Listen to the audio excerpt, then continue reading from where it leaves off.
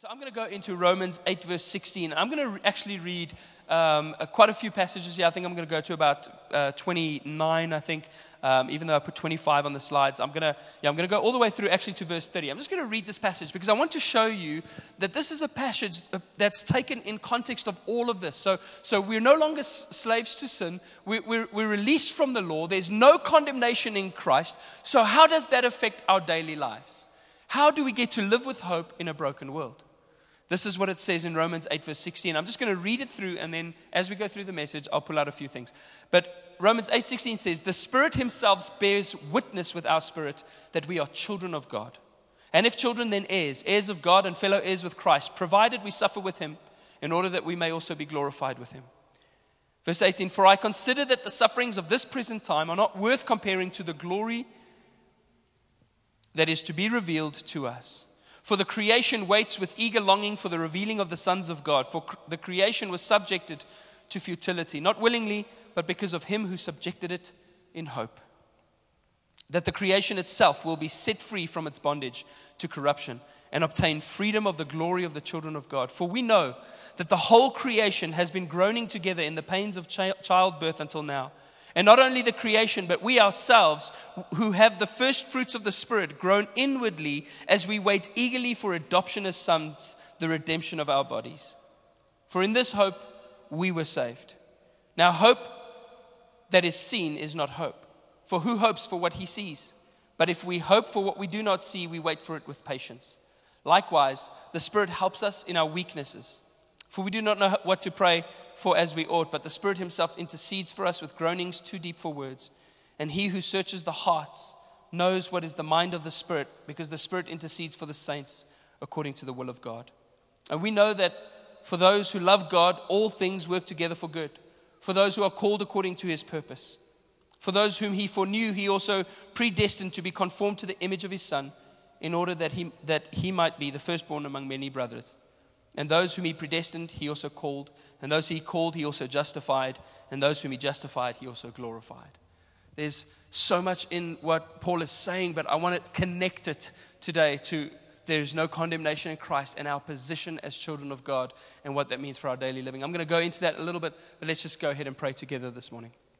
Father, we thank You so much that we are Your children today, Lord, that we stand before You knowing that our lives have been bought by the blood of Jesus, that we have been cleansed of all unrighteousness by our faith in Christ Jesus, that we stand before You and we're here before You today as Your children, as the ones whom You love, Lord. We thank You that there is no condemnation and no separation between us and You. And so this morning, we thank You that we can hear Your voice clearly. We thank You that You can inspire hope within each of our hearts, Lord God. We thank You that we can take on every single day and every single week and every single month with courage and with hope for the future, knowing that You are at work in all circumstances.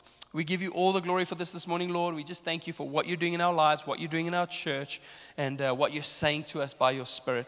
We thank You for this in Jesus' name. Everybody said, Amen.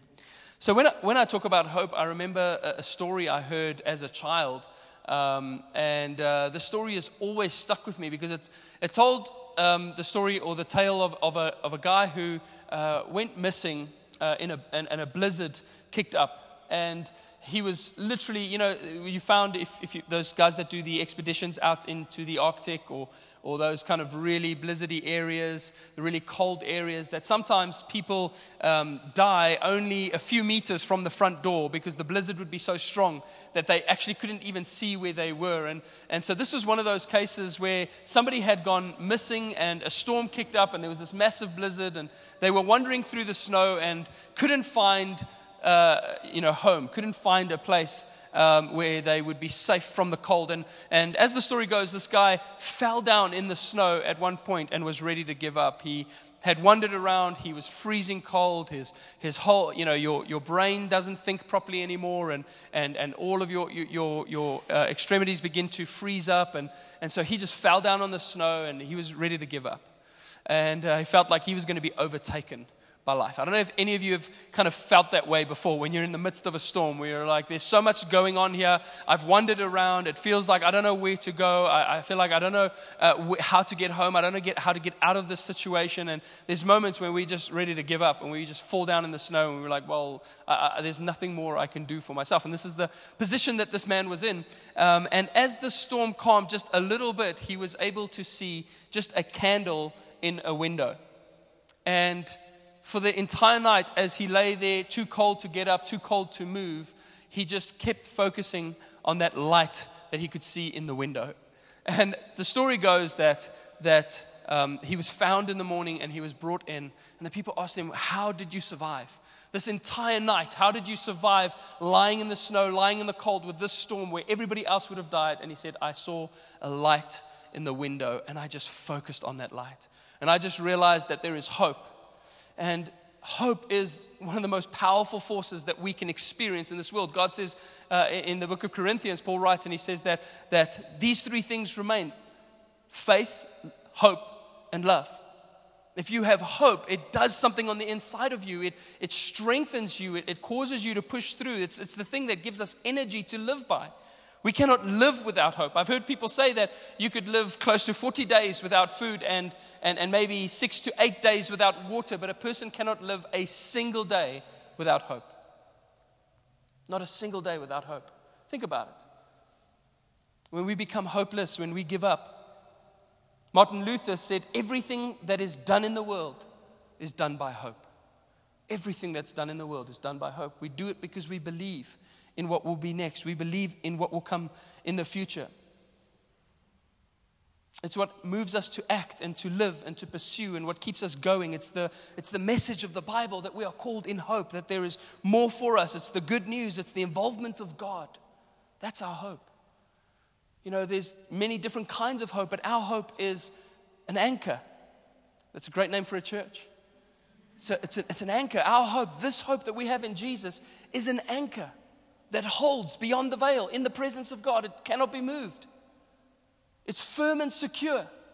The anchor for our souls. That's the hope that we have. It's not a hope in something that will disappoint us, because we can hope in the wrong things.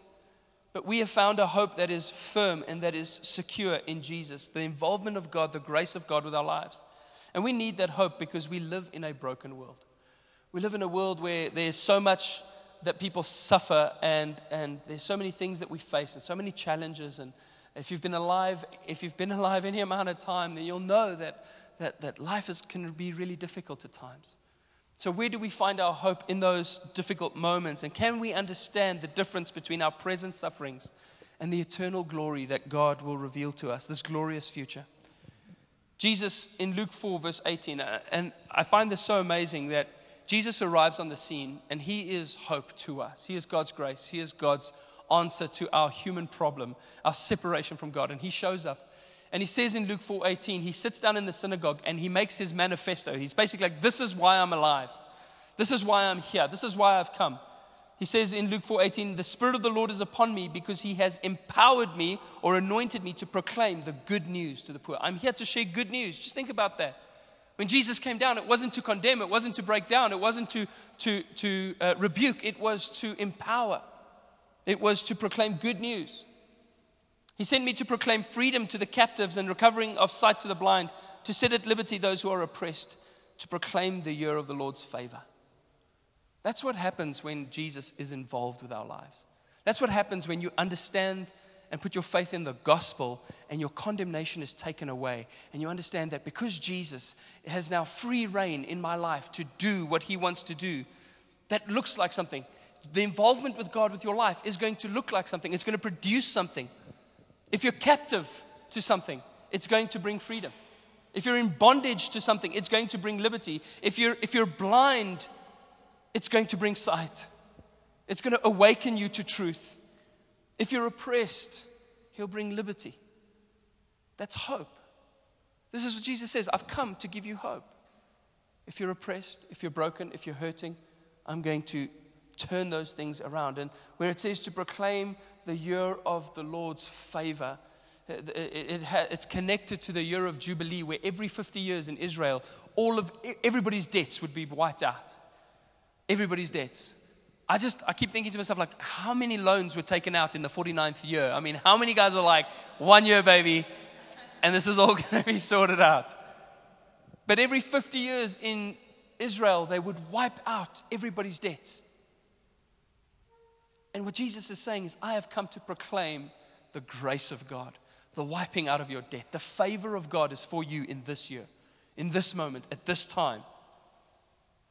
And that's why Paul says, I consider the sufferings of this present age not worthy of being compared with the glory that is to be revealed. Whatever you're going through right now, whatever suffering that you're going through, it's not even worthy of being compared to the things that God is going to reveal in your life. How He is going to bring His glory and His goodness and His grace. How He is going to work all things together for good. It's not even worthy of being compared. There's something so much greater that lies on the other side of your suffering. I heard Stephen Furtick say this week that my suffering today, today's sorrow is tomorrow's strength. Today's sorrow is tomorrow's strength.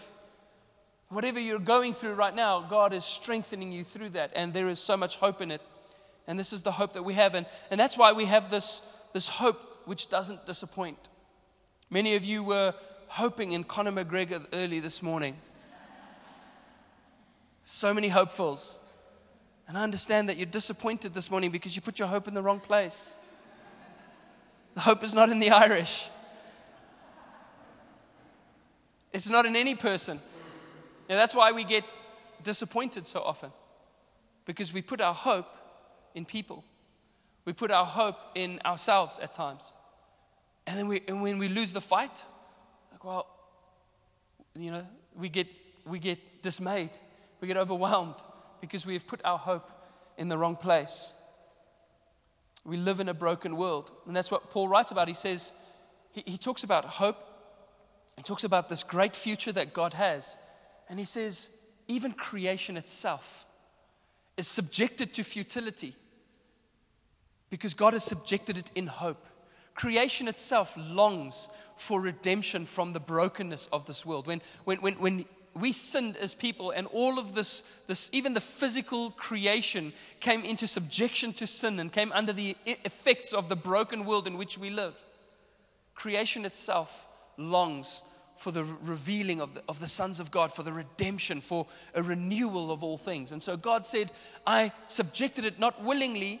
It wasn't that the earth wanted to be futile and wanted to be broken down, but God said, I subjected it to futility.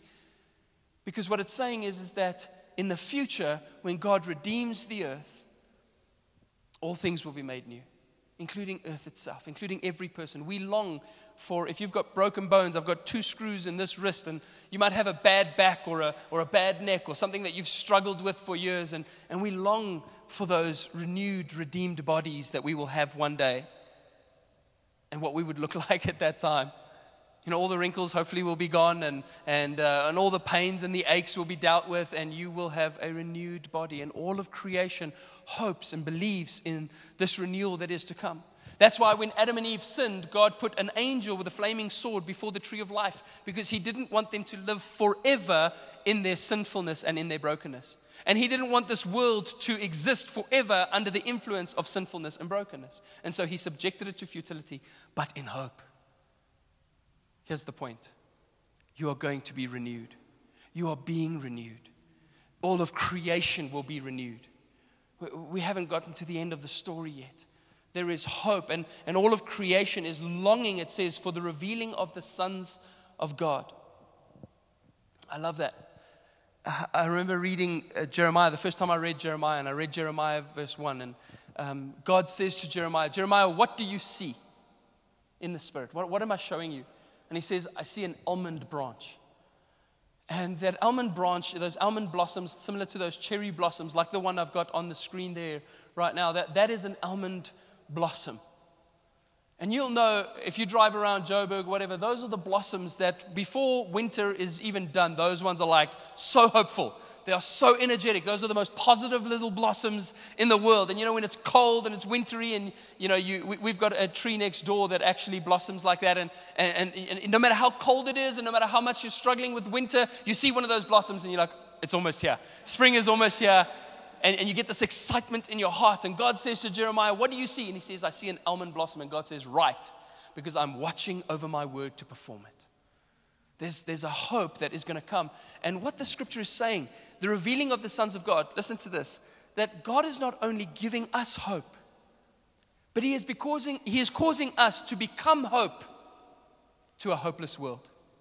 We are the almond blossoms. We are the cherry blossoms. We are the first fruits of hope that show the whole world that in Christ there genuinely is hope. And when all of the futility and brokenness and sinfulness of this world is done away with, we will all live in hope with Christ if we have put our trust in Him. So we don't only have hope, but we are hope. We are hope to a broken world. We represent Jesus to a broken world. Bob Goff writes a lot about relationships and about love, and he's one of my favorite authors. And he says this, he says, hope isn't all the things you're wishing for. Hope isn't all the things we're wishing for. It's all the things God is turning us into. That's hope. That's my hope. My hope isn't just, okay, I need a new car, and now God gave me a new car, and I need a new house, and God gave me a new house, or I'd like this, and now God gave that to me. That's a low level of hope. You know what's genuine hope? Is that when I meet my imperfections, and when I meet my own brokenness, and when I experience the brokenness of this world, that I can know that God is turning me into something better. That's true hope. I'm being changed. I'm being transformed into the image of His Son, so that He would be the firstborn among many brethren.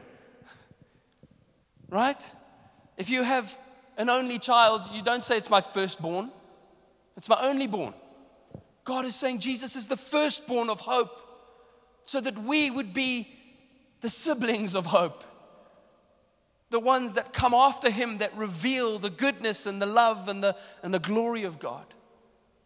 So that He would be the firstborn among many brethren. It says, but we ourselves who have the first fruits of the Spirit, groan inwardly as we wait eagerly as our adoption as sons, the redemption of our bodies. For in this hope we were saved.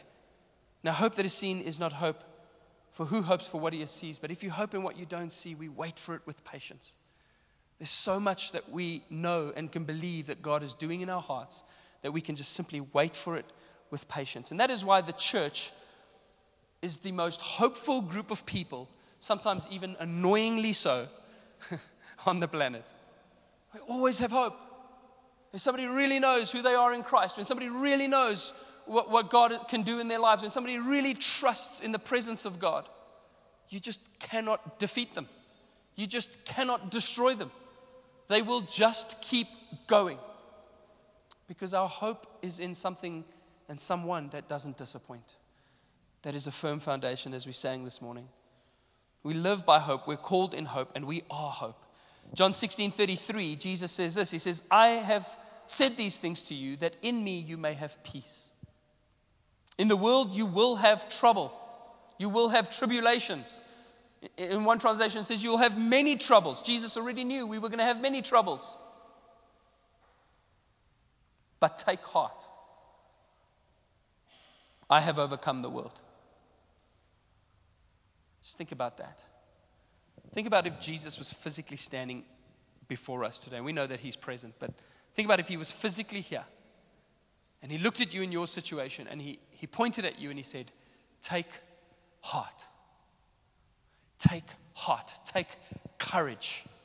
Be encouraged. Be strengthened. Even though you may be facing trouble, I have overcome the world. I've overcome it.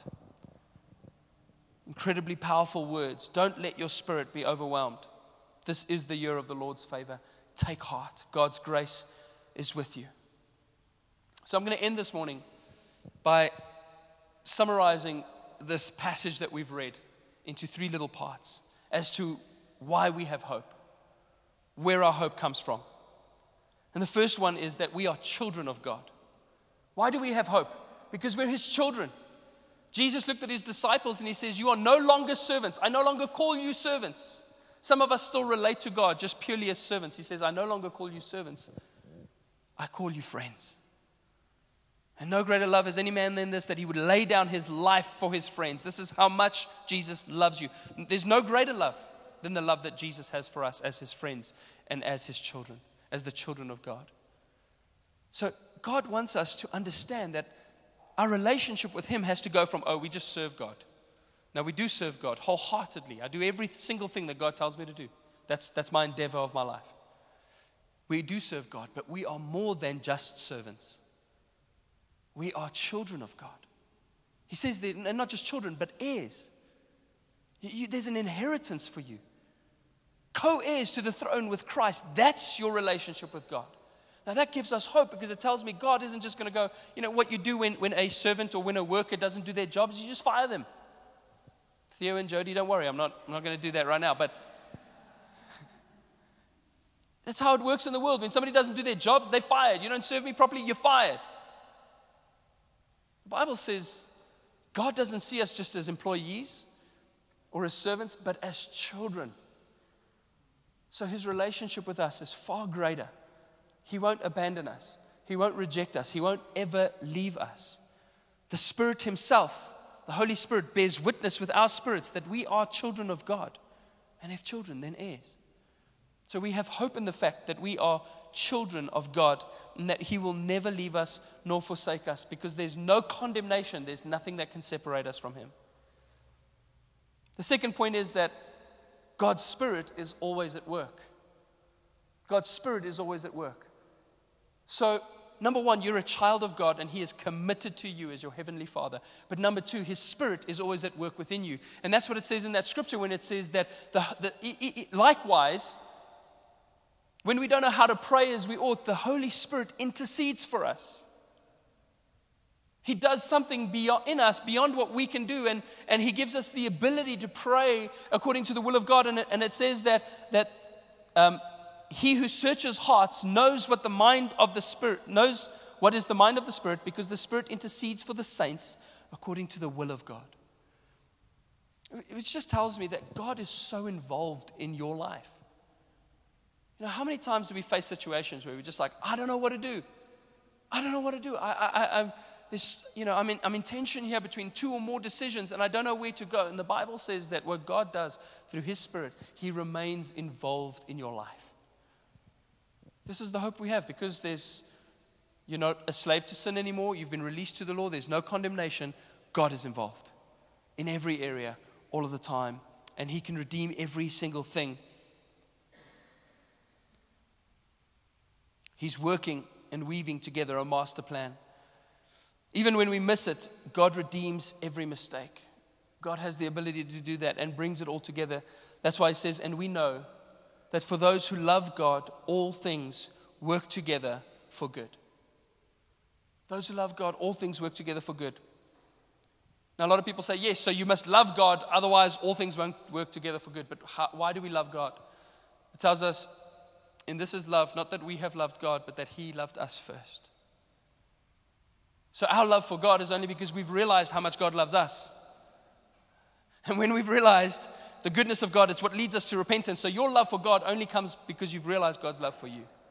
The more you understand God's love for you, the more you'll have love for God, and the more every single thing in your life you'll understand works together for good. Our first initial reaction when we go through difficulties or difficult times is to try and escape, trying to figure it out, trying to get out of it. But the Bible says we can wait with patience because we know that God is at work for those who are called according to his purpose. I love that.